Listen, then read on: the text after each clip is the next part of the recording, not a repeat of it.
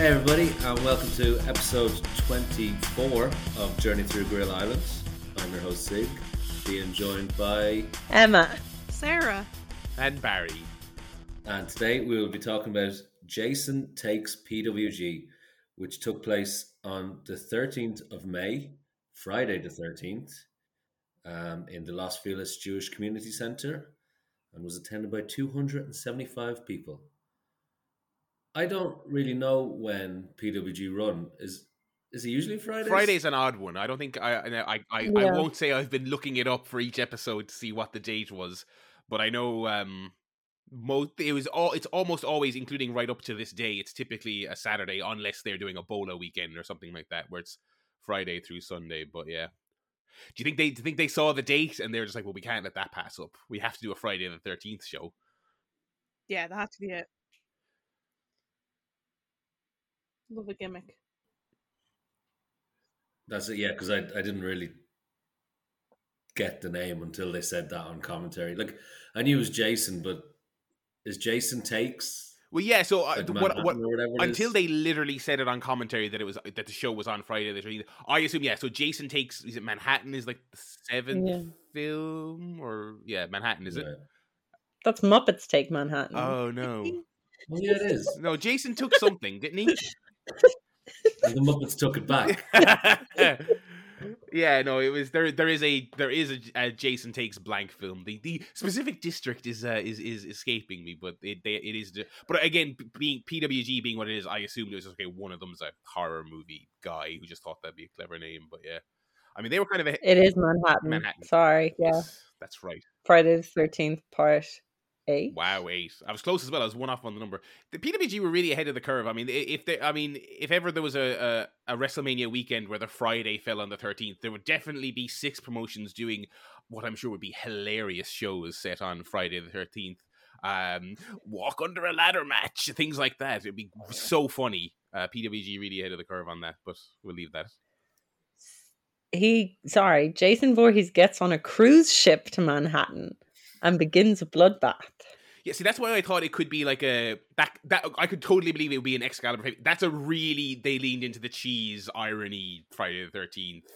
Like he walks into Times Square and does a bunch of extremely comedic murdering, so that's kind of a culty favorite one. So I think it's very timely that also we're doing this show as we record this. WrestleMania weekend has just finished, where PWG was on the mouths of a lot of people's lips because of 4 men. All of them feature here on this show. And our first match kicks off with one of them as El Generico faces Human Tornado. I thought you were going to say Jey Uso. In his little talked about PWG run in 2005. Yeah. He's paid his dues. Yeah. Did you see that meme just very quickly where it's Willem Dafoe and as Cody, and he goes, "I'm somewhat of an indie darling myself." Wait, who's the 4th person? So, Sami Zayn and Kevin Owens wore PWG and Super Dragon logos on their shorts, and then Excalibur was put in the Indie Hall of Fame. Okay, thank you. That's 3. Going with those 4. Super Dragon.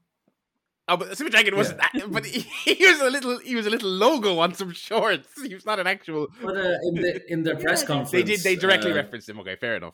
Yeah. Congratulations to Excalibur, by the way. Yeah. It was a good class they had this year. I didn't actually watch that Hall of Fame, but I heard it was quite good. The class was really good. Paul London went in as well.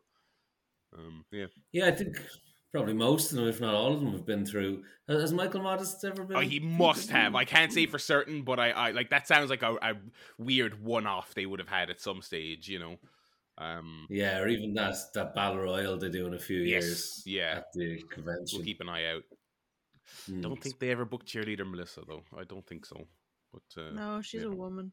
No, that was my guess. Not even in the showcase matches that they did every now and then. No. No. You never know. We may be surprised. We've been surprised by a few faces that have popped up, but I'll put a $5 on that not cropping up. I'll say there won't be a cheerleader Melissa cameo, unfortunately.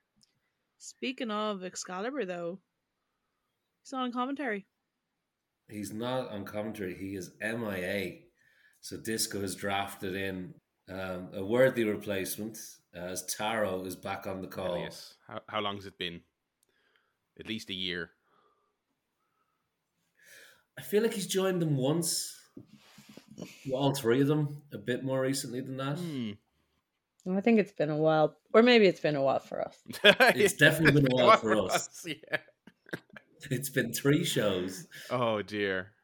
No, yeah, not a lot of hilarious bits about where Excalibur is. Which, if he was there and someone else was missing, he'd have some cracking fake stories about where they were. But no, they kind of just left it be.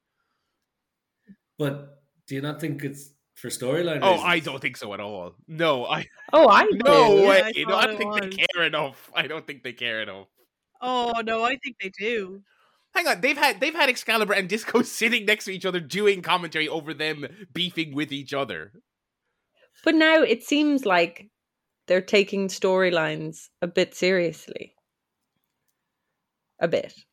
I think so too. I think we're jumping ahead. We'll get into Okay, this there's much to when discuss. the time comes. But first, we have a pose down between Human Tornado and El Generico, which was... I thought it was going to be a dance-off. I thought that's more their speed.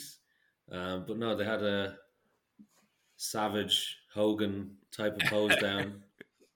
Yeah, Taro and Disco were making sure they were trying to put a label on each of the poses because they were evoking classic wrestling figures, which is a nice touch. We also find out a bit of backstory about Human Tornado, that he is a former B-movie porn star. I dread to think of what a porn B-movie is. Yeah. But apparently, yeah, Human Tornado was a star of them. And he was accompanied to the ring by a woman called Soraya. Not that Soraya. Was the implication that she recorded with him? Well, no, because they also said that she was a Mensa student, so I don't think she would. Whoa! Oh. What's your point there? Yeah, I don't get. My point is that the stuffed shirts at Mensa are very exclusionary. That's not my words. That's them. Okay. No, they're not. Oh, listen. Mrs. Brown's Boys guy is in Mensa. Who? Mrs. Brown's Boys. Brendan Brendan O'Carroll. He's in Mensa. Well, there you go. They're an organization not to be trusted. And that. Wait, what? How are they not to be trusted? You're going back on yourself here. No, I'm saying that they would exclude this young actress, and I'm saying that they're not to be trusted because they let in fucking Mrs. Brown's Boys. I think Mrs. Brown's Boys is a lot more lewd than any. Well, this is my point. I'm being anti-Mensa. How are we getting into this already? But you're okay. Anyway, I think you're drowning. I would never drown. Look, all I know is El Generico was very aroused. He was. He likes a brain box. He's into brains. What did you say the girl's name was? Soraya. Okay, because I rewinded a couple of times, and again, just the typical kind of audio mixing. I could not make out what it was, but okay, fair enough. Disco couldn't say her name, Okay. so just tried a few times, a few different pronunciations, but it was spelled Saorieha. There isn't much about her online. She doesn't have a cage match. Yeah, but does she have a Mensa profile? I didn't check. We also don't know if that's her shoot name. As we know, the stuffed shirts at Mensa, so she might have to use a worker name. Yeah, maybe her name's Paige. Do we think so? Do we think this was a wrestler? No, it was a valet / I think backstage interviewer. I found her describe herself as somewhere. Okay, interesting. Look, it was a woman. Okay, good to have representation on the show. Yeah. Yep. 2 women, and one of them got to speak. And is in a position of power. Yeah, we actually had 2 women on the show, so yes, we're flying. Here's a new recurring feature. Does this show pass the Bechdel test? No. It's a no this time, but it came close. You know.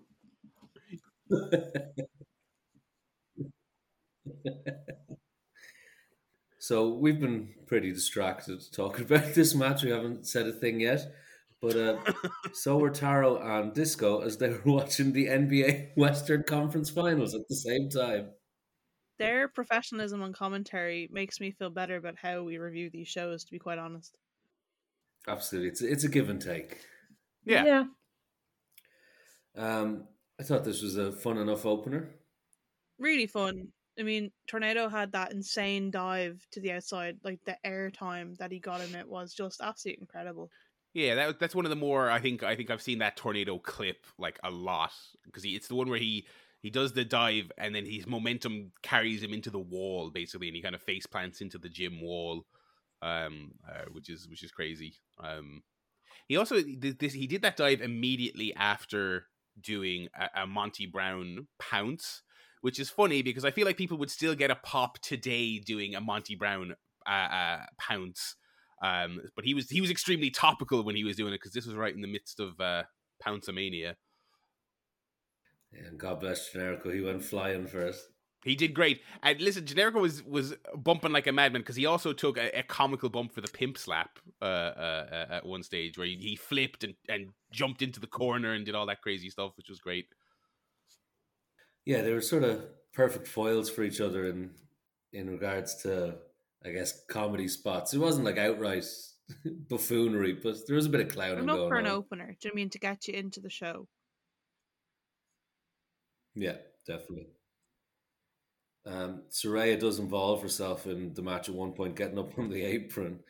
When Generico sees her, his knees go weak. In like a classic, he's really shaking his knees, and it's just so funny. His over the top stuff is just hilarious. The way he's able to emote in the mask, he's just brilliant. Soraya then, or Tornado then uses this distraction to get the advantage over El Generico and gets him in the corner, where Soraya hits a Bronco Buster on him, and Generico holds on and won't let her get up. But eventually, Tornado drags her off, which buys Generico enough time to hit the Brain Buster very quickly and win the match. So yeah, fine little opener. Good stuff. Some action, some comedy. It was good. Our second match of the evening is Ricky Reyes against the returning Nosawa. So originally this was meant to be Puma against Ricky Reyes in a submissions match, but I guess New Japan pulled him. They just seemed to say, "Oh, he gets lots of bookings now," and fair play to him. Yeah, it's funny then that he's replaced with really indie scum Nozawa.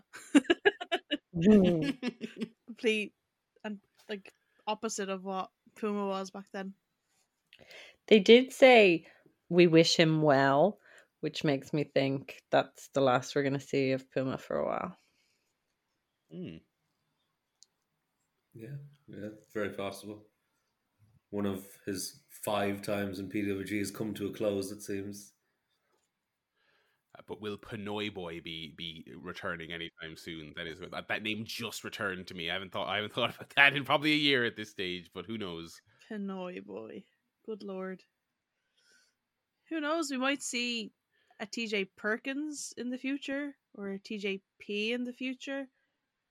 Just plenty of names we could see. Have we seen him we have seen him as just TJP, haven't we? Or have we not? We have. Okay. No, I think we have once, and it was never explained. Yes. And there was the match that he started as Puma and they ripped his mask off halfway through, and they just kind of just kept going. Yeah. Okay.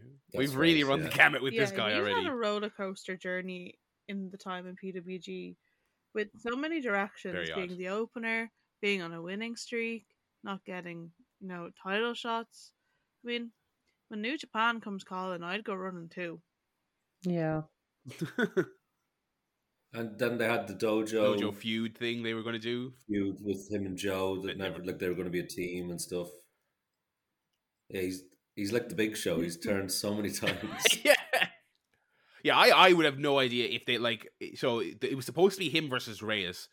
Gun to my head, who's supposed to be the heel in that match? I have no clue. I assume Puma, but I have no clue. Yeah, and I don't even know where There it came was from. a continuation from All Star Weekend. I don't know why.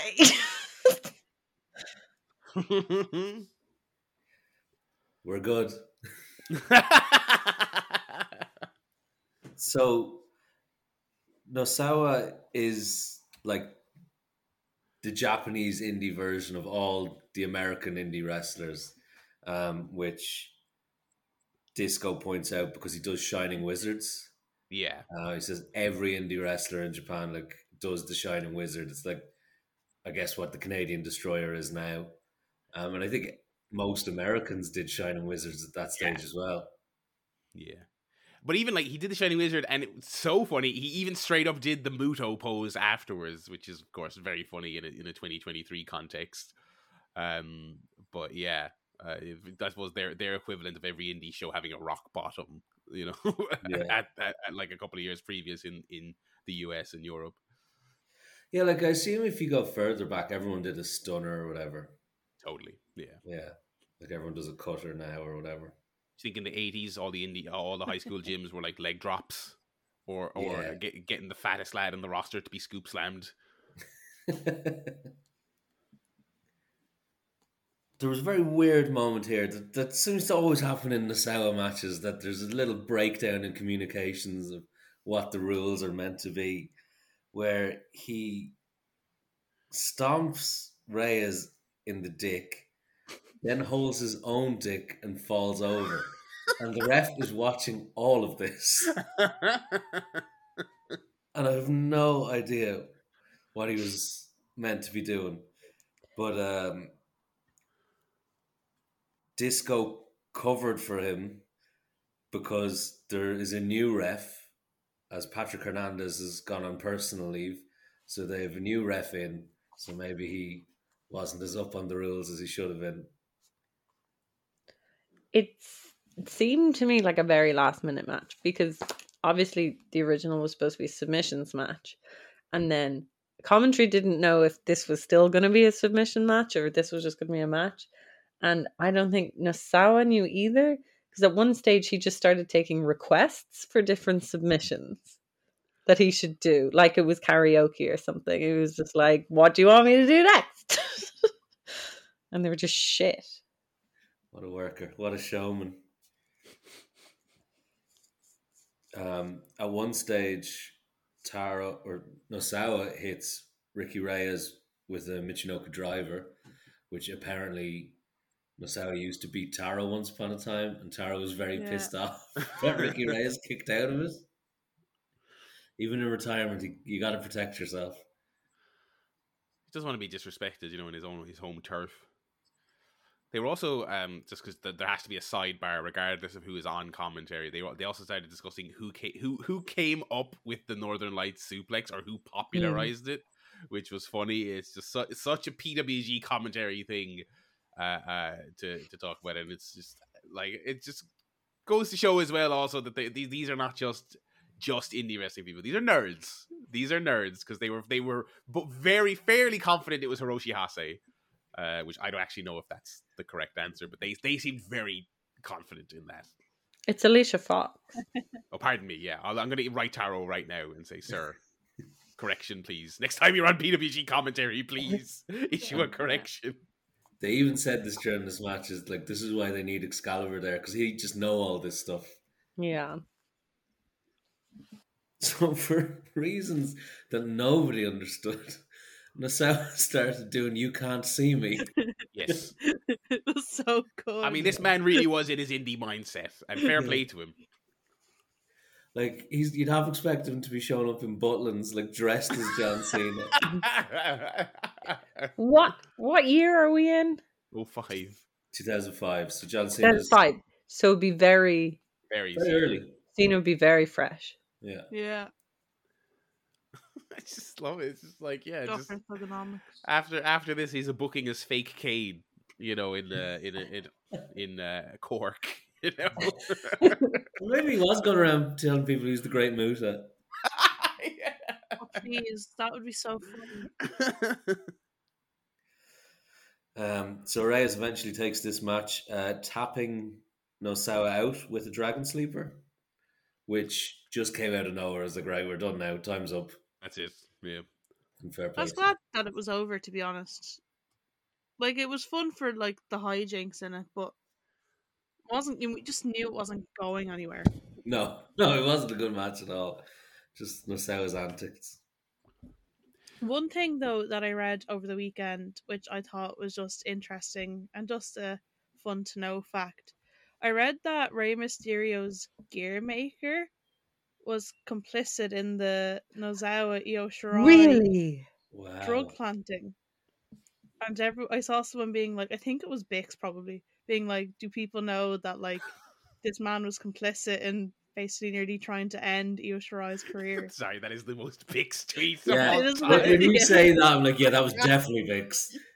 Because and it wasn't Yoshirai they were after. Like it was No, Nosawa that yeah. they planted Yeah. it. Yeah. He was just She was- collateral damage.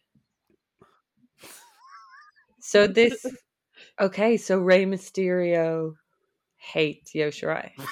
yeah, like that's basically what I got from it. Okay, So wow. yeah, Just like What a on, heel. just doing that on the side from your main job, which is Rey Mysterio coming up going, have you seen this film?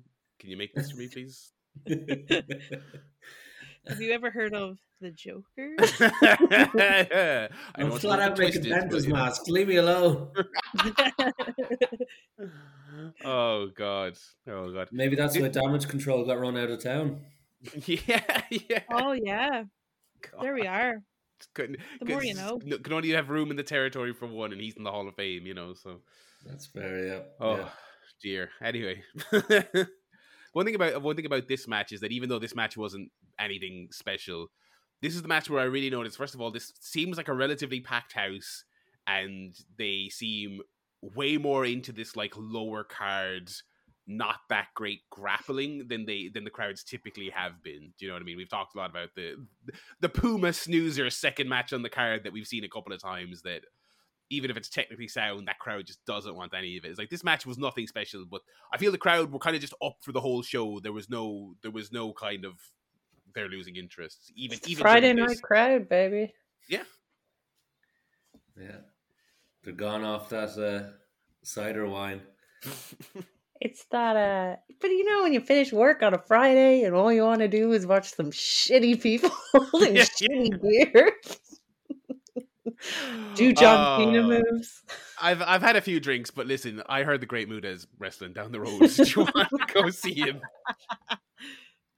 So our third match is a triple threat tag team match, as Aerial Express take on the Ballards, and gunning for hookers, Hook Bombery and Top Gun Talwar. Los Luchas were meant to be in this match, but they got stopped at Taco Bell Border Patrol. Classic. Yeah, which I'm sure was hilarious to them at the time, but did not get it. Yeah, it's funny to be this far back in PWG history, and we're still just seeing Los Luchas missing shows. I mean, that to the point that by the time you get to like 2010, it's still happening, and it's like a bit on commentary. I didn't realize it started this far back, but now it makes sense to me. That became a running joke. They're like, I'm surprised they still get booked, because they get booked for years to come, but they miss like half their bookings. I don't know why. Presumably, I don't know what the actual reasoning would be, travel issues or something like that. But yeah. I thought it was work. Yes. Like real job stuff? Yeah. Yeah, I think Okay. that has come up on a previous show, that one of them couldn't get work off. And it's a Friday, so That's true, yeah. It's hard out there. couldn't get the half day. Was at the start of the match as well that Taro spilt his beer everywhere. And that just makes me really realize, God, these guys really are just hammering the drinks in, watching the NBA whilst watching this. They're just multitaskers. And I this is think actually the Taro second time. spilt. Yeah, That's it. I feel like Taro spilt a drink before. Yeah. The last time he was on He commentary. has. Yeah. He Several spilled times. a drink and lost the commentary on them. So they had to re-record it on one of the very early shows. So yeah, he is just a menace. And even Disco says he found him in the bar to get him to come and do this. Now that could have been a bit, but I think that's a bit. I choose not to believe that. No. No, these guys are real. Disco is still very concerned about where Excalibur is. So Disco's whole bit during this whole show is so up and down of like what's kayfabe, the timeline of it all, and where his relationship with Excalibur is at that moment. See, this is why I think that's not why Excalibur isn't there, because I just don't think there's that much thought put into it, because he's all over the shop. I think Excalibur was probably just actually busy. I think he's put too much thought into it and he's confused himself. Yeah. Yeah. I thought this was fine and not much really, Yeah, but not much. I think Aerial Express really held it together with the other teams. Yeah. Any time it didn't involve them was rough. Commentary Yeah. don't know the difference between the Ballard brothers, so they're just like us. That was Same. nice. So relatable. So it's just saying Ballard brother number 1 or number 2. They have at least started matching their gear to their hockey jerseys, at least. So they're all in on this gimmick. It's great. Yeah. They're finally onto a winner. It's great. I mean, yeah, no, Aerial Express, most together tag team in the match. But I will say, like, Top Gun is always a hoot and a half. Oh, yeah. Yeah.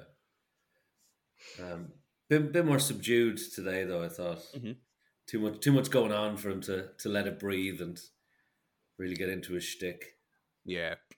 I assume you guys presumably all saw Top Gun's Mania tweet, which is quite nice. No. Just that he was there. Yeah. But like, you know, I mean, he was nice. On Mania. No, yeah, that was no, just that he was, there to see the big moment on night one. It was nice. Yeah, yeah, I saw him with Scorpio at the Hall of Fame as well, which is cool. Yeah. So my question to you, seeing as this is just after being WrestleMania weekend in LA, saw a bit of criticism that PWG didn't run. Do you think they should have? No. Not in 2023 when it's just. I think it's nice that PWG is still going, but it's so obviously just kind of run on autopilot a little bit right now. Yeah. And I think they also, because they have, and we're years away from getting to this, but they did do those Wrestle Reunion weekends. Yeah. And those shows were weird and not very good, and, maybe we're giving them too much credit, but I think Dragon especially wants to have a certain amount of quality on his shows. Do you know what I mean? I think half the reason it's still going is kind of just because of their own individual love of it. And it's just kind of like, look, yeah, you could book Speedball as he's racing from one venue to the other for one of his 6 matches on. Do you know what I mean? Like, you can get these guys who have a million bookings, and yeah, I it's funny, until you asked me that question, I didn't even really think about that, to be honest. It never even really occurred to me. Neither had I really until I saw someone complain about it. And like, I agree. Like, there's no point watering down your product when you don't even do it live. So that's the other thing. Yeah, they don't even do it live. Yeah, so exactly. Like there's so much content to be watched at WrestleMania weekend that doesn't get even thought of a week later. And like kind of what Barry said, it's just gonna have all the same wrestlers that you can watch in any other show. Mm-hmm. So why would you pick PWG over it? And I think like PWG, like it is that special once every 2-month thing, They don't want to just be tied to WrestleMania weekend. I don't know. It would just be out of character for them, I think. I would say, like, a lot of these companies is kind of like, okay, there's people in town that I'd never get to use otherwise. But when PWG wants to book you, people fly in to work PWG. They get people from Mexico and Europe and Japan all the time. So there's that incentive's not there. But yeah. Yeah, there's an interesting thing Excalibur said in his Hall of Fame speech where he said a lot of guys would come in for the first time free. Yeah. And maybe if they come back for a second, you pay us then. I'm going to use this as a segue because we have a debutante in our next match as Kevin Steen takes on also quite a topical wrestler at this moment, Sexy Eddie. Is it topical? Yes, Yes. because he did his no pants moonsault about 2 weeks ago, and people were losing their shit about it. Going, this was on a GCW show, by the way, with death matches and all that, and saying, "What if my kids saw that?" Oh my goodness. Yeah, But it's like Sexy Eddie. I brought my kid to GCW's latest event. I put a blunt up my arsehole, and you won't believe what I saw. A gentleman got his buttocks out in the match with Bussy, and in between the 500 fire extinguishers and petrol can match, and I mean, little Todrick, he's just never going to be the same. I was trying to think of a stupid American name. I can't believe he's still doing it. Yeah. To be fair, I haven't heard his name wrestling. recently until this happened. I don't know how frequently he's working, but they got him over. I don't know how frequently he's I about think this. he's done a few clusterfucks. Okay. So Oh, he that- definitely has. You're right, Still actually. called Yeah. Sexy Eddie. Sorry? Fair play to him. I can't believe he's still called Sexy Eddie. Yeah. Fair play to him. He's like, if Michaels can still be the Heartbreak Kid, Yeah. I can still be Sexy Eddie. With the 3 X's. Yeah. Yeah. The Triple X Sex Express.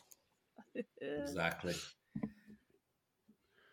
He is not as popular here as he is in GCW, as No. Steen is absolutely beloved by the crowd. Like, well, it's been 4 shows, and they have really, really gotten behind him like straight away.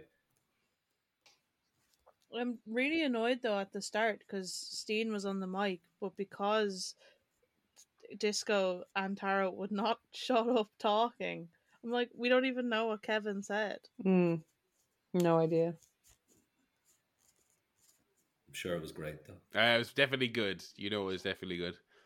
And again, to tie it back into that to the weekend and so much conversation about how Sammy and Kevin got their start in PWG. I mean, like Zig said, this is like what, show 4, and they're already, and Kevin specifically is already like so obviously on his way to being a top guy in the eyes of the fans, if he's not already a top guy in the eyes of the fans. Like, it was pretty instantaneous. I can't stop thinking about Sexy Eddie's name now that he's still using it. It's like an MSN name, or like when you make your Hotmail when you're like 12 and then you're stuck with that email address for the rest of your life. Yeah, and you've never moved to Gmail, so you are No. Sexy Eddie at You're Sexy Eddie at Hotmail. hotmail.com. Yeah. And the X's are capitalized. Yes, yes. Or maybe 2 are and the middle one isn't. Oh, yeah. That's how you know someone's yeah. really sexy. Yeah. So after their opening exchange, Steen needs a water break. That's actually not that interesting. I mean, I thought it was, worth mentioning. Hydrated. I thought it was a pretty good match. I enjoyed it. I did enjoy it. Yeah, it was. It was kind of It was two sides of the same coin with the Generico one, in the sense that it was they did their comedy, and Sexy Eddie obviously has his shtick, but the action was sprinkled in enough that it was still a really fun match to watch. It's better than I expected. Yeah, and I think that's on commentary said they have faced each other a good few times in CZW and IWS, so I guess that makes sense. I mean, they're friends. But I actually was shocked at how much Kevin gave him. I just wasn't expecting it to be so equal, especially with just how they've been building Kevin as well. For Eddie to come in, for him to kind of, okay, maybe not equal footing, but pretty close to it. Steen definitely brought him in. 100%. Do you think Eddie as a name is maybe the second most popular wrestler name? Ooh. Because like Chris, obviously, number one. Yeah, Chris is top. Oh, yeah. Is Eddie second? There's a lot of Eddies. Good question. There's a lot. Eddie Edwards, Eddie Kingston. Eddie Guerrero. Yeah. So it's like Chris, Eddie. What's number 3? Dragon. El Hijo Del. There isn't that many. Maybe Mike. Oh yeah. Yeah. God, especially like because the amount of wrestlers who've referenced people like this in their books, including Moxley, the amount of people who have crossed paths with indie wrestlers that were doing Shawn Michaels tribute acts in the 90s, and they were Michael Blank or Blank Michaels. Yeah. So Michael is probably way up there. Yeah. So it was a pretty back and forth match. I thought the finish was very cool. Eddie has Steen on the top turnbuckle, and he goes to hit the Rana, but Steen just moves out of the way and he lands like ass first on the turnbuckle, which looked like it sucked. Yeah. And he fell to the canvas, and Steen was putting the boots to him, and he sort of folded over his knee, and Steen hit a moonsault on him while his legs were bent backwards. Eddie kicked out of that, and then Steen hit the Steenalizer for the win in about 15 minutes. So yeah, pretty decent length match. We always love when a wrestler has a super finish. Do you know what I mean? Now, I don't think he needed it to beat Sexy Eddie, but I do appreciate that it was throughout his career, right up until the point he got signed. When he was doing the Steenalizer, that means he was really trying to put you away. He was really struggling. I think this is the first time I'd ever seen it not, because he started doing it into the corner towards the end of his indie run. I don't think I'd ever seen it done like this before. It was actually more terrifying not going into the corner, to be honest. It was very scary. I think that might give credence to what Emma said. Like, I think it probably was a showcase match to try and get his mate booked again. Yeah. He's a good friend. Terrible tag team partner, but a good friend. Yeah. So after this, Excalibur and Super Dragon come to the ring, and Excalibur obviously does the talking for Dragon. They want to know who Super Dragon 2 is, and they call him out and challenge him to guerrilla warfare. So Dragon's all fired up. He's gone to get his chairs to bring it in, and then Excalibur turns on him, hits him with the chair, hits Tiger Driver, and cuts a promo saying he is the mastermind behind Super Dragon 2, that he is the smartest man in wrestling. He is now ascended above Bobby Heenan and Jim Cornette. Don't think they're... Well, he might still use Bobby Heenan today, but I don't think he'd use Cornette, even for heel heat. And then absolutely smashes Dragon with a chair to his noggin. Wait now. He didn't hit, not the first time he didn't. What? Are you forgetting something? I must be. Before, he hits him with a classic, just unprotected Dragon chair shot to the head. He misses the first one and nearly kills a member of the audience with the chair. Did you not see this? No, I missed this. Oh, you must have. So, he gets the chair after hitting the Tiger Driver. You're gonna have to go back and watch this because it's incredible. And Dragon does the classic, I'm going to get brained with the chair. Tucks his chin, leans his head in. I'm like, oh my God, he's going to kill this man with this chair shot. And Excalibur lifts it over his head and swings it and releases it and completely misses Dragon's head, and it almost flies into the crowd and hits someone. And then he has to go and get it and bring it back in, and then he hits him with the proper brutal chair shot. I will... I shall make a gif of this later because it was very funny in his big dramatic angle where he's turning on his tag team partner and co-founder that he completely misses. I'll post this later. It was great. Thank you. Yeah, you have to. So yeah, Excalibur has turned on Super Dragon, and Disco is beside himself, despite being in the next match on this show and seeing all this already. But he is stunned. He has obviously blocked it out of his head, the trauma, and now he's been reminded of it again. There was one thing I hated about this, and it was that the DVD or the stream spoiled the fact that it was going to be Excalibur against Super Dragon in a guerrilla warfare match. Like I knew this was going to happen. I've seen the show before, but like watching it for the first time, you'd be a bit like, what? Okay, and then having to sit through the promo to get to the match. Then they didn't edit that too well. Mm-hmm. But I guess like that's PWG today, and I guess that's always the way they've been. Like, they're releasing it that far ahead. They assume you'll know what all the matches are. Yeah. Yeah. So this match was exactly what you'd expect from these two. Absolutely crazy. Oh, it rocked. And to be honest, I actually think for the first time, Disco on commentary kind of helped, though. Yeah. Being kind of like beside himself, going from just like shock, wanting it to end, like unbelieving that like Excalibur could even do this, because it was like so violent. It was, and it's almost like Super Dragon didn't really want to be his violent self either, because he was still kind of like, oh my god, like my best friend has turned his back on me. He got over Yeah. that though. Oh, yeah, oh yeah. After the first 5 minutes. Like there was an absolutely gnarly curb stomp with a ladder. Oh, Yeah. God. All the stuff with Excalibur's head in the ladder was The neck, unbelievable. yeah. Oh, my God. I just because it's relevant again, I'm going to go back to Excalibur's Hall of Fame speech, where he talked about how all he wanted to be was the best base that he could be and make the other guy look great. And after hearing him say that, like you could see it in all his performances, and we've said it before, like he will kill himself for you. He's so selfless to the point it cost him his career. Yeah. He's just absolutely insane.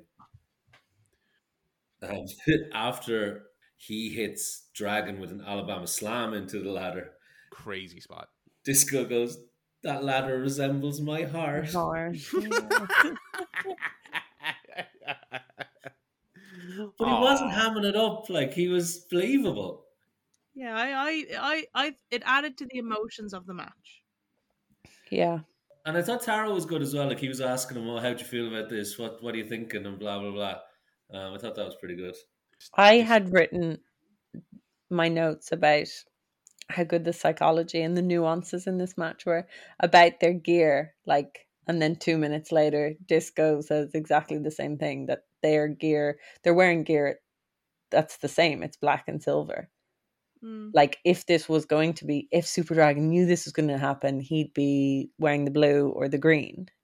So like, maybe PWG are finally getting in on telling a story. Yeah.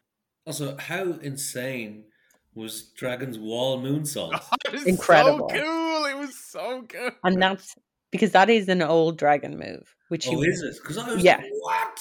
Yeah. But he wouldn't have done that in PWG. So that would be like pre-knee surgery. Okay. Lucha Dragon. He used to pull that out and it's fucking class. It was so good to see it. And it was so crisp as well. It was like so good. And it's such a like, I'm giving this to Excalibur. Yeah. That's crazy. I can't believe he always blows me away with things like that, like the Phoenix Splash and all that. He's a dark horse. He is.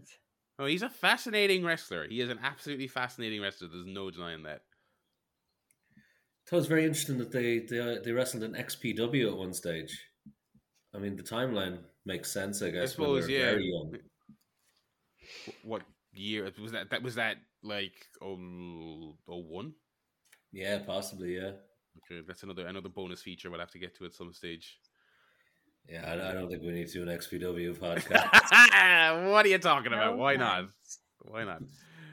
Oh, a journey through that island. That'd be a barrel of laughs. So, Excalibur is getting a hellacious beating. He does kick out of the supernatural driver. His head is then put on a steel chair, and Dragon goes to double stomp it, which Excalibur avoids. Throws the chair at Dragon, who ducks that and hits a sick lariat.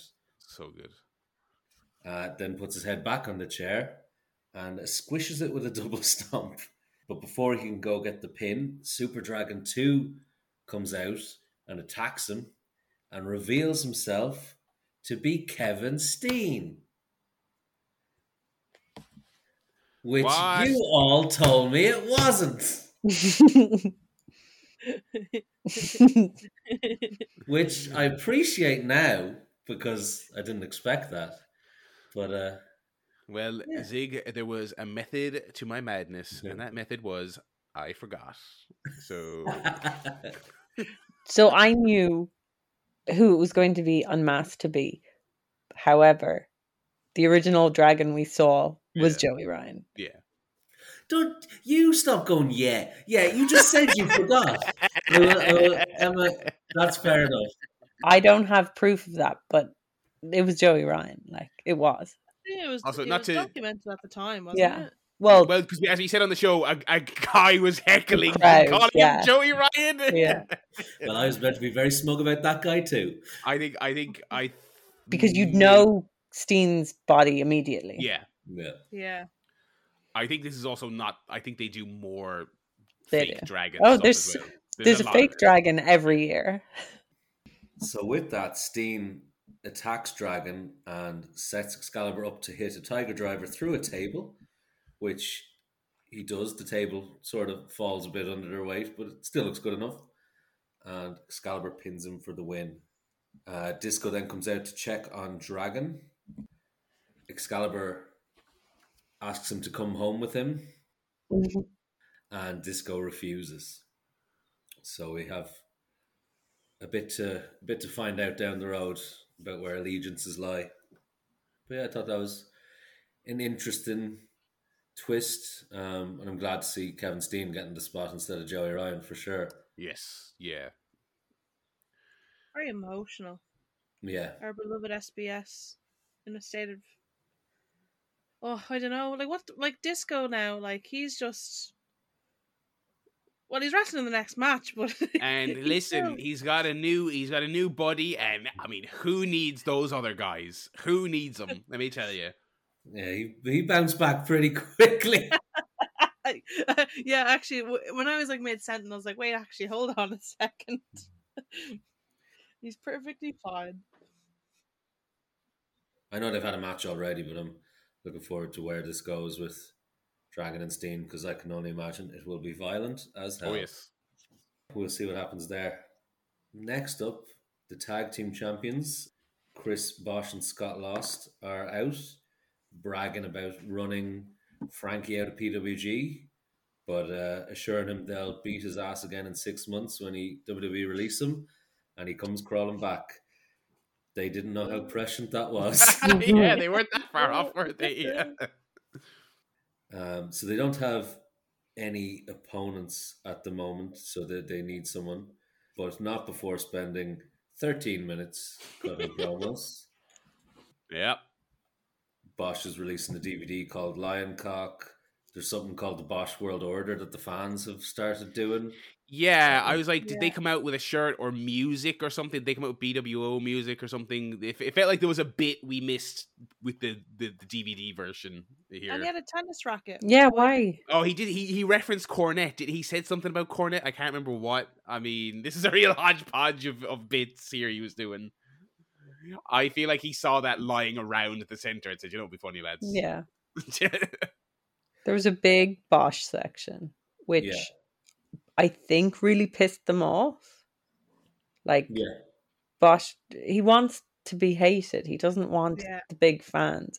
And they were so loud and so they kind of took over. So he was really, you could see he was kind of getting frustrated that he was getting cheered and supported.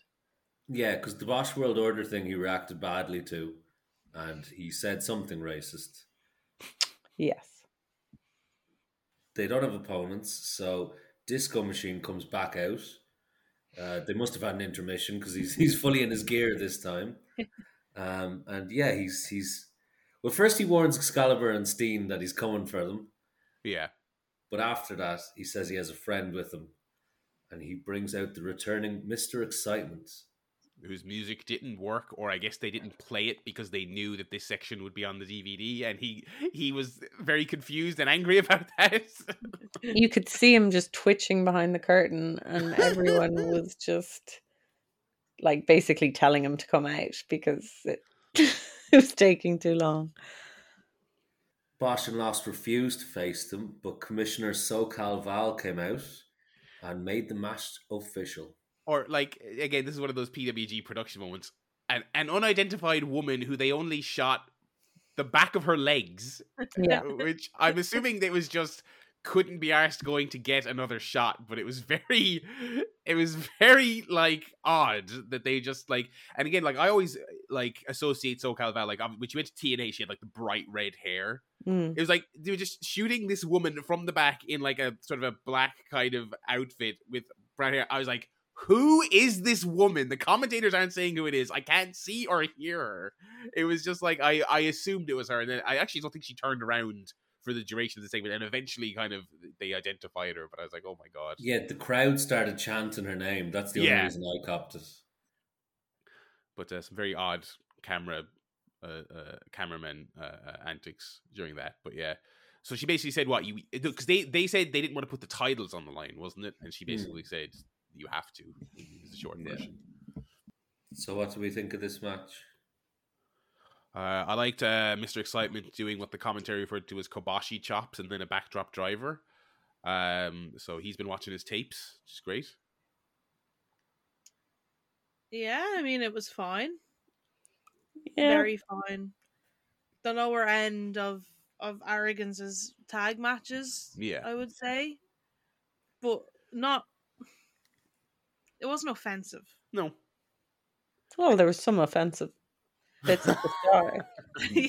I mean, sorry, yeah, I want to clarify the wrestling. The wrestling part. Yeah, I thought it was hurt by being one of those matches that you know the result. So it's hard to get emotionally invested. They did try it. They gave Disco a visual pin off an avalanche choke slam when Joey Ryan interfered. But you knew it was only going one way, so it was hard to care too much, especially against like a completely makeshift team. Yeah, and like they don't even push Disco anyway, so it's like but when it's Mr. Excitement, they blow the dust off Mr. Excitement.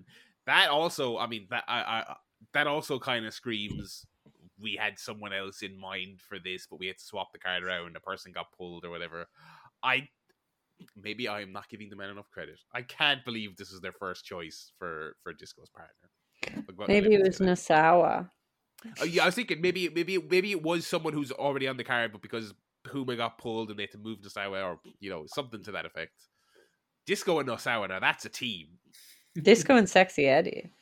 Oh yeah, yeah. Now that would have been a great team. Yeah, that must happen at some stage. I don't know, but I hope it does. Not in PWG anyway. Okay, we are going to have to watch XPW then. Lucha Vavoom or whatever. Joey Ryan interferes and just straight up attacks the ref. Yeah, which is fine, it seems. And he hits Disco with the tennis racket, and himself and Lost hit like a heart attack backbreaker, which Disco kicks out of, but then Bosch and Lost hit a Northern Lights backbreaker and win this one. Mr. Excitement attacks them after the bell and sort of scares them off, after which Bosch and Lost get on the mic and call him Mr. Gay and Mr. Unexcitement. That was the highlight of it for me, really. Roasted. Well, I did enjoy how proud they were saying Mr. Unexcitement. Yeah. Because even when Bosch said Mr. Gay, he was disappointed in himself. He said, I couldn't think of anything. So yeah, that was that. Anyone else have any burning opinions on this one? No. Nah. No. So speaking of matches we would know the outcome of before we start it. Yes. Let's move on to the next one. Our main event. With an hour left on the video for some reason. What's up with that? Is a title versus title match, a cross-promotional match, would you believe? As AJ Styles puts up his PWG championship against Christopher Daniels, who puts up his TNA X Division championship. And it's winner take all. I did feel like a bit of a dunce because I did boot this up and I thought, I don't remember the X Division title ever changing hands on a PWG show. I don't remember that little historical tidbit. And then I was like, oh, wait, idiot. Of course not. When they started doing You know, when you've watched enough of them, when they started doing the "we're going 60 minutes" psychology at the beginning of the match, which is you do the basic thing. You do like a wrist lock or a headlock, and then when the guy gets out of it, you go to your separate corners and you go, all right, here we go. All right, you shake it all out, or you do a headlock, and then someone gets out of it, and then they go out of the ring and they talk to the crowd for like 2 full minutes. You know, And then if you're AJ Styles, you also start talking to that person in the crowd for some reason. Yeah. It was clear as day within about 3 minutes where this was going. And it was fucking shit. It was terrible. Wow. I'm not going to say it was good, but I'm surprised at that condemnation. I mean, yeah, it was terrible. Pretty dry. They didn't do anything. They didn't do anything. It was just a load of moves. It was. That's exactly it. It was just loads of moves. Johnny Fairplay was there for some reason. The most 2005 name. Then they start doing the rock paper scissors, and then the jumping jacks, like playing games. Like I'd expect that sort of shit in like the opener, and not this big title versus title, AJ versus Daniels. Like I think that was the thing. I was just so disappointed in them because it was just the most nothing match I'd ever seen. And I had seen this show before, and when I saw that match come up, I was like, I'm dreading watching this again. It made me so upset to watch the fact that those two names did that. Imagine sitting there having to watch that. Yeah. Imagine us there. We would be so angry. I'm not sure I would have made it to the hour, to be perfectly honest. Yeah, I honestly don't know if I could. The same calendar year where they had like some of the best matches of their respective careers. You know, the same year as the 3-way. They had I think they had the 30-minute match. The Iron Man as well. God, that match is so good. I mean, that's probably my favorite Daniels match ever. Yeah, you know what it is, and it's funny because I remember I was watching this and it was going so long. It was so obvious it was going to go the hour, and I was kind of thinking to myself, I was like, why would you put yourself in this spot and do the title when you know you can't? Yeah. But then I was thinking about it, and here we've talked on this show before about, you know, when it comes to like Punk and Hero and how the style du jour was at the time was the long epic with the chain wrestling early on, and that was the prestige match at the time. And so the more I was thinking about it, and this is a guess, I don't know, but I think the draw was the point. I think the 60 minutes was the point. And they just thought, well, we might as well call it title for title since we're not going to. I think the goal of this match was to go 60 minutes. I don't think they had to do it because they booked themselves in a corner. I think maybe it wasn't. Maybe they thought they could do a TNA title switch and then TNA said no last second or something like that. But I got the impression that because it was early 2000s and that's just what people did. I think they wanted the word of mouth of saying we had these two guys go an hour, aren't we? You know, please, word of mouth, please tell everyone about this match. You know. But they didn't go for the hour, you know? Yeah. It was like what, maybe like 20 minutes of action? Yeah, and there was absolutely no story to the match. No. There was no working anything over. There was no real submissions. And like even the finish was terrible. Dog shit. Terrible. Like the finish is just that, like you can actually see them waiting around for it. Yeah. They get the minute call and they're like, oh shit, we're there, we're ready to do it now. But they had to stall for like 55 seconds, and then AJ tries to get him into the Styles Clash and falls over at the final second.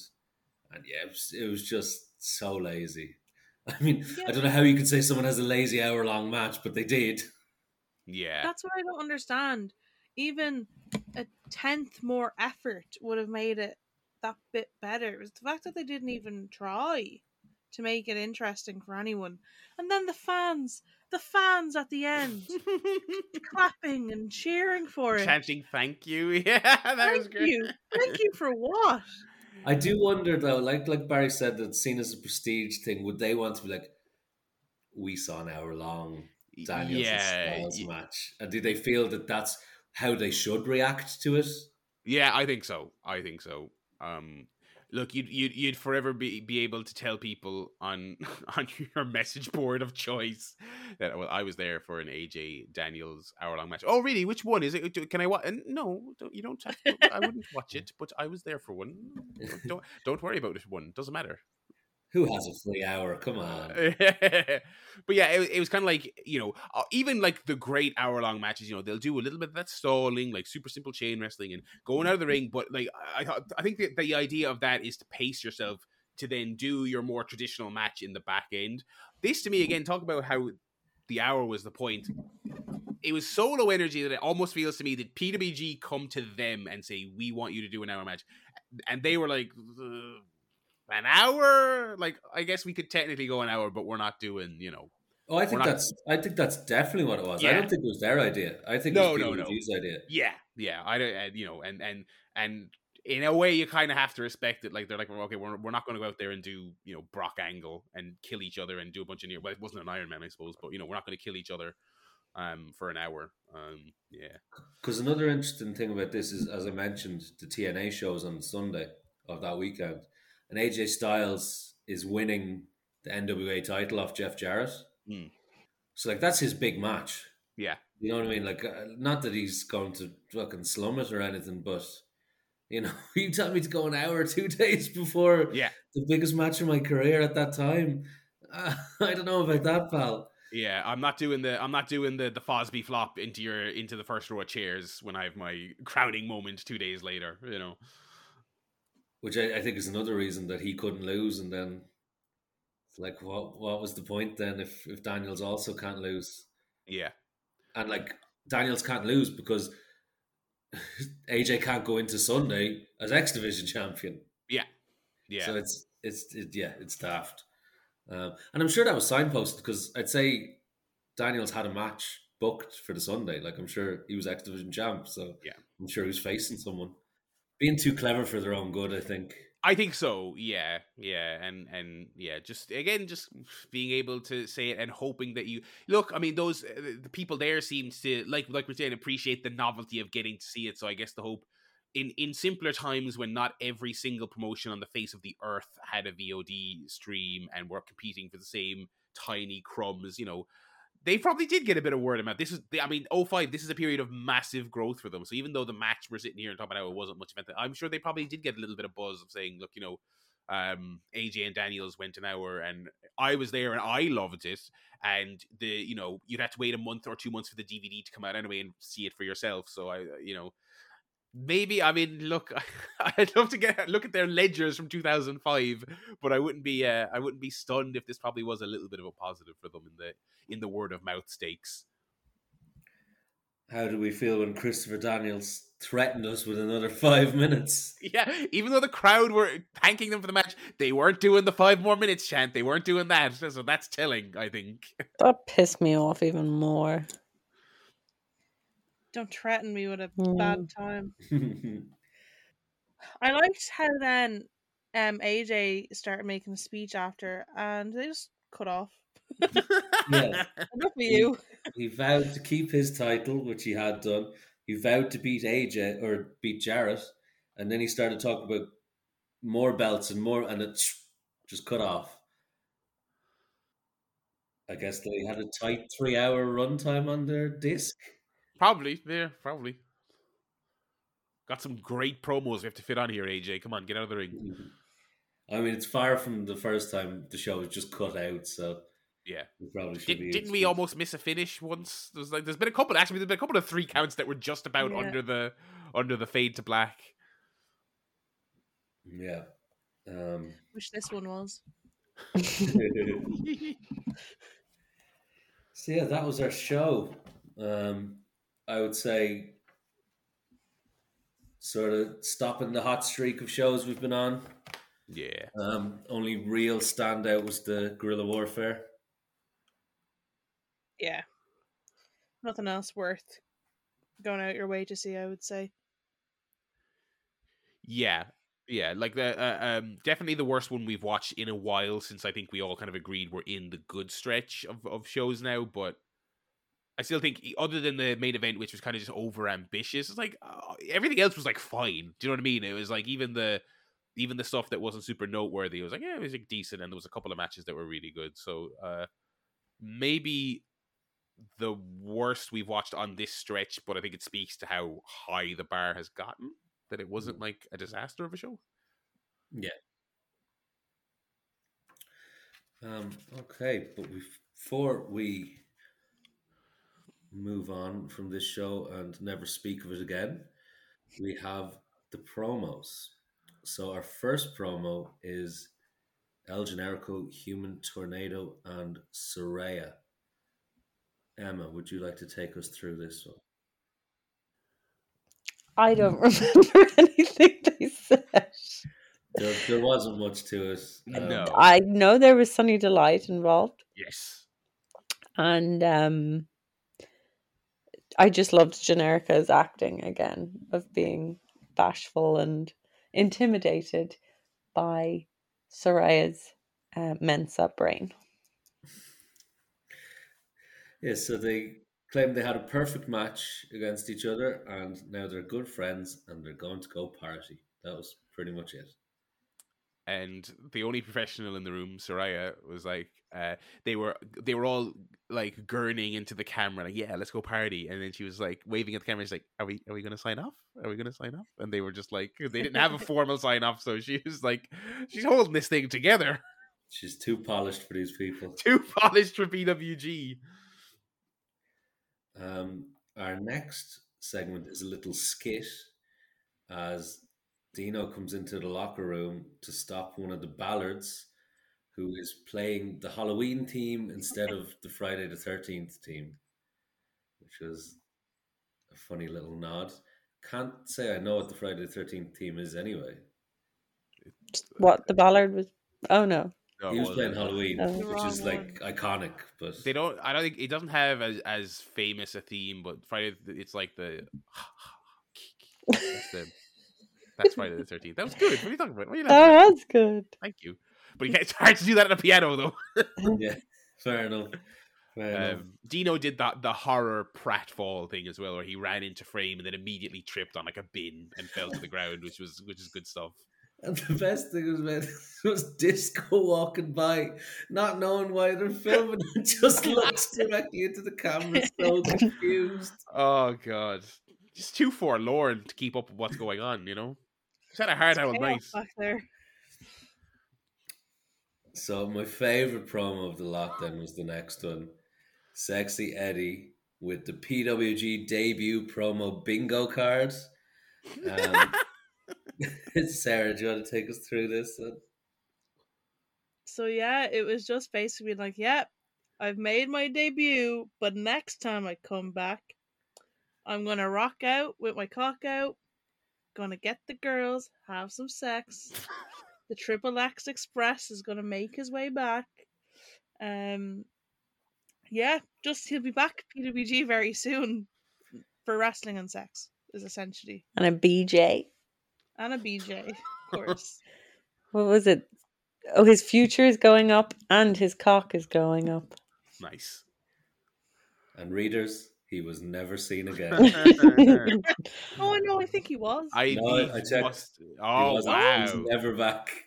The only thing he was missing was, this won't be the last you've seen of this cock or whatever he would have said. You know. Well, Steen tried, God bless him, but it wasn't enough. I'm kind of surprised at that. It was all right, like, you know. Yeah, I thought he'd have had somewhere along the way, just ended up on the shows. Yeah. Do you think they're intimidated by his sexiness? Yeah. Yeah, Disco might have liked him encroaching on his territory. Yeah, that's what I felt. At the start, I was like, maybe he might actually be friends with them, but no, I don't think so. I don't think he would have liked that. What does Mr. Excitement have over these people who own this company that he got brought back, but our lady didn't? Well, we find out a little bit more about Mr. Excitement and Disco's relationship in the next promo, as Disco reveals that he was his first ever tag partner. So I guess it's just loyalty. That's it's a nice little bit of lore. He also Disco also says Scott Bosch and Chris Lost in this promo, which I greatly enjoyed. That's my favorite thing. Gets very flustered and goes, "Yeah, I said it." As it was like the greatest insult. I went there. Good stuff. So yeah, Disco just says they want another title shot, and team retirement, they seem to be called, will be Yeah. back again. I assume they will be. I don't know. I will be stunned if this is not the last excitement match we get, but I feel like it actually probably won't be. Yeah, I don't know. Something to get excited about.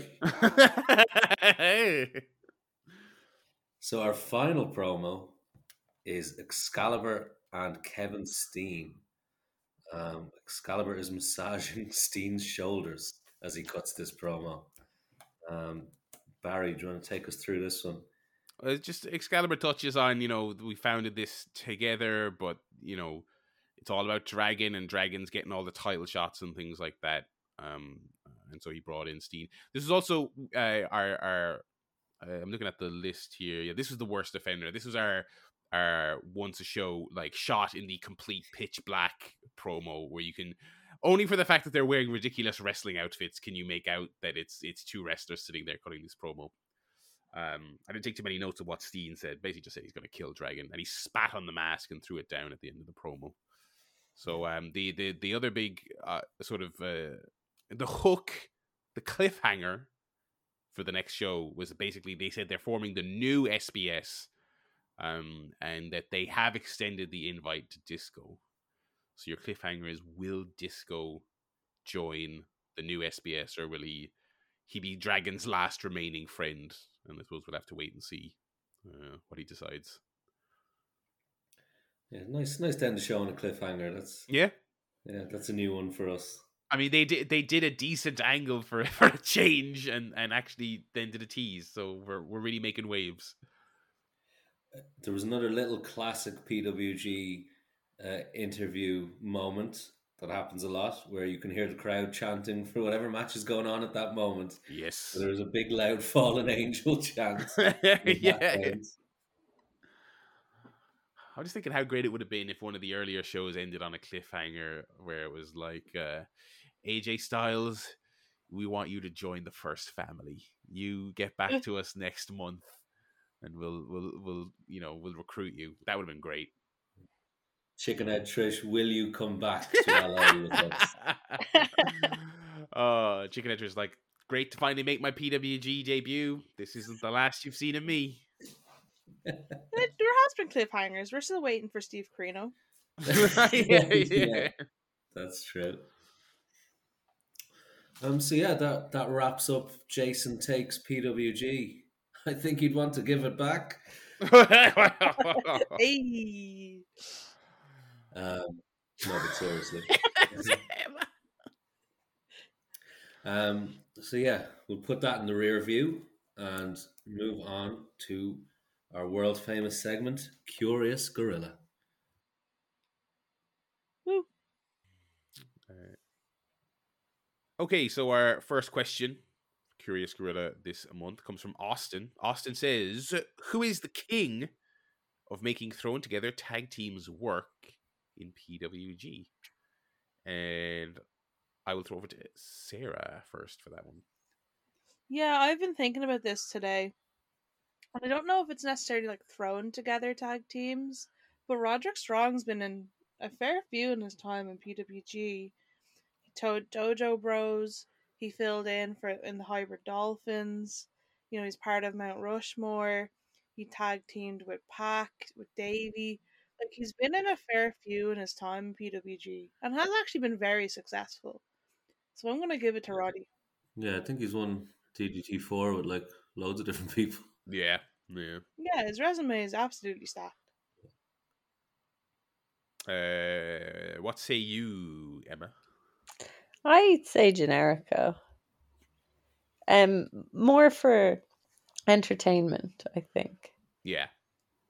His tag teams, even if they're just like once off, they're always entertaining. Yeah, that was my answer as well. And they've had really good names. Yeah. Yeah. What about you, Zig? I think then I will go the opposite way and pick Steen. Okay. I think he's also had some good ones as well, like with Tozawa and all that, and he was in Mount Rushmore as well, and Yeah. obviously Generico. So yeah, I'll go with Kev.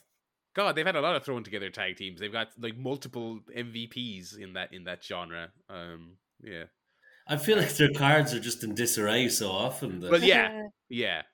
And it's just, I mean, we've seen it so many times in the limited amount of shows we've covered, but just all the way up until today, probably, it's just always people getting pulled at the last second. I mean, that's the nature of indie wrestling. So, yeah, lots of thrown together teams. Thank you very much, Austin, for that question. Next question comes from Creative Control on Twitter. They ask, I've been going through my small collection of DVDs lately, and I'd like to know one wrestler in your PWG fandom who is an MVP for you, and who is someone that is the opposite, i.e. you groan whenever they show up. Can we apply a hard mode to this question and say this? You can't say Dragon. Yeah. And make it slightly tougher. Yeah. What about you, Zig? I'll start with you this time. I mean, I was going to say this anyway, not just because you banned Dragon, but I will say Excalibur. Really? Okay. Yeah, like, because not just as a wrestler, do you know what I mean? He is the commentator for the rest of his existence, and I think it doesn't have the same charm without him. I totally agree. Yeah, totally agree. You know, so I think he is the second most important man in that company. So, yeah, I will go with Excalibur. Okay. Emma? God. I have to give an answer that isn't Super Dragon. I don't know if I can do that.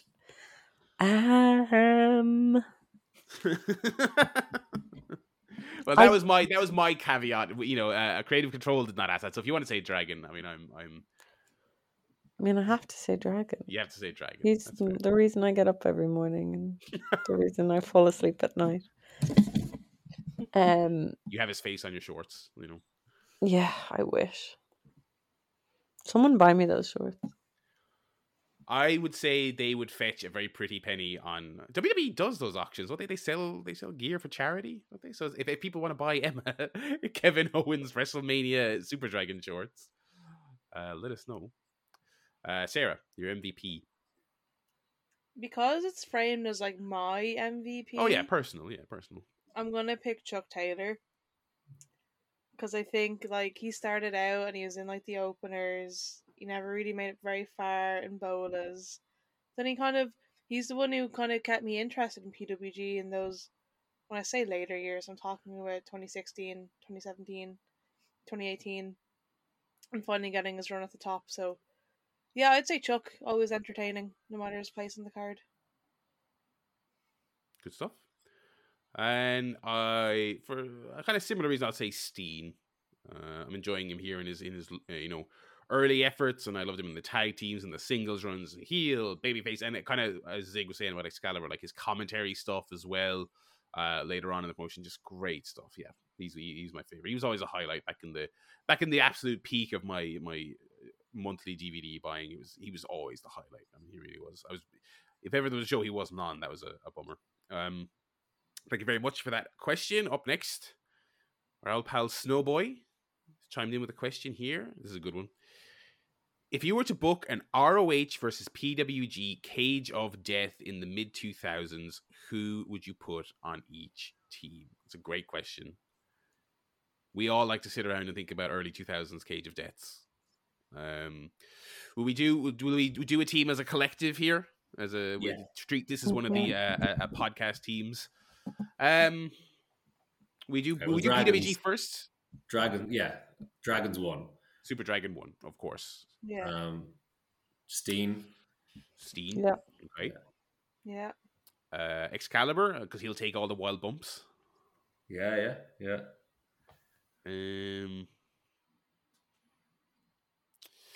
Would you put Bosch and Lost in there? Or am I thinking too much? I mean, yeah, you could. I mean, and I feel like that would also give you the old can we trust them to fight for PWG's honor, but they're such dickheads, you know. Yeah, that's good. Yeah. There was a lot of, there was uneasy bedfellows in the old ROH CZW thing where it was kind of like, people who wouldn't necessarily team together fighting for their brands. I think that's a good team. So what's Dragon, Excalibur, Steen, and Arrogance? Are we happy with Yeah. that? Is there any obvious omissions? I mean, we want to get Frankie in there as the mascot, maybe. No. Alrighty, Team Ring of Honor. Let's plonk this show right in 2005, just for the ease of argument. So, are we surely the American Dragon? Yeah. In there. And I think Punk has to be in there. Yeah. Okay. Yeah. I suppose. Yeah. That makes sense. Yeah. 2005. I think we have to put Joe in because I think that will make it very interesting. Yeah. You know, with his, he's a Ring of Honor guy, but like, they'll be looking at him going, Yeah. he made a few appearances. Then the Briscoes. Yeah. Yeah. That was easy. Yeah. Gotta have a nice tag team in these things. Yeah, you know, yeah. The tag team just add something to it. I was gonna say you could put like Nigel and Roddy in there if you just want to go for the more, but yeah, the Briscoes. I mean, yeah, especially if you've got Arrogance in there, having the Briscoes and Arrogance in there. Yeah. Wouldn't it be great just seeing them beating the shit out of Arrogance? Yeah. Oh, that's a great match. I think we've done well there now. That's very good. That would be a very good match.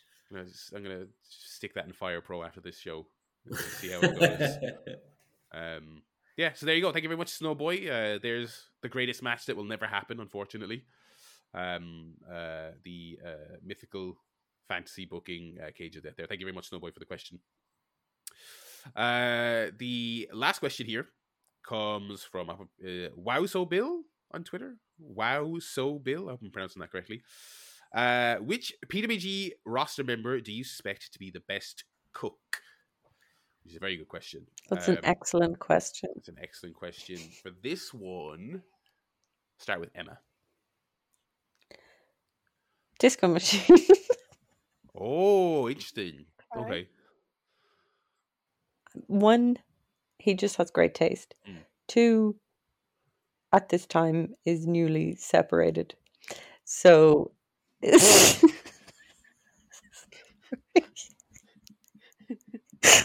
so is having to cook for himself. I thought you were going to say he was going to have to cook for dates. I'm so sorry. That's so mean of me. But this...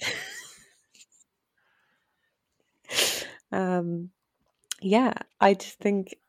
And I think he'd get creative because he is a very creative mind, Yes. creative soul. So, and I just, I'd love for him to cook for me. I'm just imagining him there, just kind of after the devastating break of SPS, just making some real soul food for himself in the apartment, Making 2 portions by mistake and crying. Oh no! Here you go, Oh no! And he'd know which beers to pair it with and everything. Ooh, very good. Yeah. Okay. What about you, Sarah? Right, have to follow the expert. It's a great question, actually. It's hard to know because I would think that none of them are actually very good, really. Yeah. I would think that they all have very poor life skills, to be quite honest. Maybe Christopher Daniels, just because he's a dad. He's that bit older. He goes and wrestles on the weekends and does his TNA on the Wednesdays, but all those other days he's a dad and he's looking after his family. So I would say Daniels. I am going to say Samoa Joe. Oh, that's what I was going to say. Yeah, I think we're unified on that one. This might be. I just I equate ability to cook with coolness. Like if you're a cool guy and he's an extremely cool guy, I mean, I would anticipate that you'd be able to just really, whip up a storm in the kitchen. So yeah, I'm thinking Joe. Zig, and so Zig, you're on Joe as well. Yeah, and I just feel like, I don't know, I feel like all the Samoan boys are taught how to cook. I don't know if that's true or not. I just feel like they all know how to cook. He'd be great at a barbecue. Oh, 100%. Oh, yeah. Oh, yeah. And he just has that sort of confidence of someone who knows what he's doing. Like as a cook, and he'd know your drinks as well. I'd say he makes unreal cocktails. Yeah. I'd be if I was at a barbecue, I'd be anxious as fuck if Joe was looking at me flip the burger oh, I'm doing this wrong. Joe is looking at me going, this fucking idiot. This guy couldn't fucking boil water. And then he'd really fucking embarrass me and just take the spatula off me. Like, let me do that. Just and I'd be embarrassed, but then he'd fucking make amazing burgers, so I'd be happy. You know? Yeah. Thank you very much for that question, and thank you for all the questions. I just have one more thing to add. Go on. Yeah. That I think Disco Machine would have a Kiss the Chef apron. With matching hat. Yeah. Yeah. I think that's fair. I think that's a fair assumption. And with that, we'll wrap up Curious Gorilla. We forgot one thing. We didn't say who our least MVP is. Oh God. Ballard Brothers. Yeah. Francois Kazarian. Oh, Frank. I mean, it kind of looped around to being ironic enjoyment towards the end, but like I have to be real. Super bad. Oh man, yeah. What? No, you're right. I'm agreeing with you. No, you're dead right. Emma looked really upset. Sorry for the listeners. It looked at me as if I said Super Dragon. No, I just thought you liked Superbad and his t-shirts. Yeah, I like his t-shirts. At the end of the day, That's you can fine. look at an image of the t-shirt on the internet and get the same effect. You don't have to watch the match. Zig. I think mine is Adam Pearce. Yeah, that's fair. That's fair. We've None of us have missed him. None of us have missed him. No. We've really put the boots to early PWG with that round of answers, but deserved, to be honest. You know, Yeah. I mean, let's be honest. I mean, we will miss them when we have nothing to talk about. I was just saying, do you not miss I'd miss Vanderpyle. Yeah, I do. I miss him. So He always had something on every show to talk about. and he was a great promo. I was Great. waiting for it. Here he goes, pretending he misses Vanderbilt, even though he obviously doesn't. Oh yeah, I miss him, Sarah. Oh, absolutely, I do. Yeah. No. I missed the fucking tag belts. Oh dear, that's Curious Gorilla. Thank you everyone for the questions as always. Thanks everybody for that, and we will catch you next time for Guitarmageddon, which I think is one of the most iconic names as well. It's one that I recognize instantly as a PWG name. Yeah, it's a good one. So we will see you then. But in the meantime, if you want to send us any more questions for Curious Gorilla, our Twitter is @GorillaIsland. Our email is gorillaisland@gmail.com, which I've only just realized now. I never checked. So if there's a question there, you'll have to sit tight. Oh god, there might be like reams and reams of fan mail. Because there always is. Yeah. If you want to follow us individually, my Twitter is @ZigOnTheRocks. Emma's is. It's @O_Emma_G. Sarah's is. @Sarah Flan. And Barry's is. @the Barry Lad. So we will catch you next time. Bye-bye. Bye.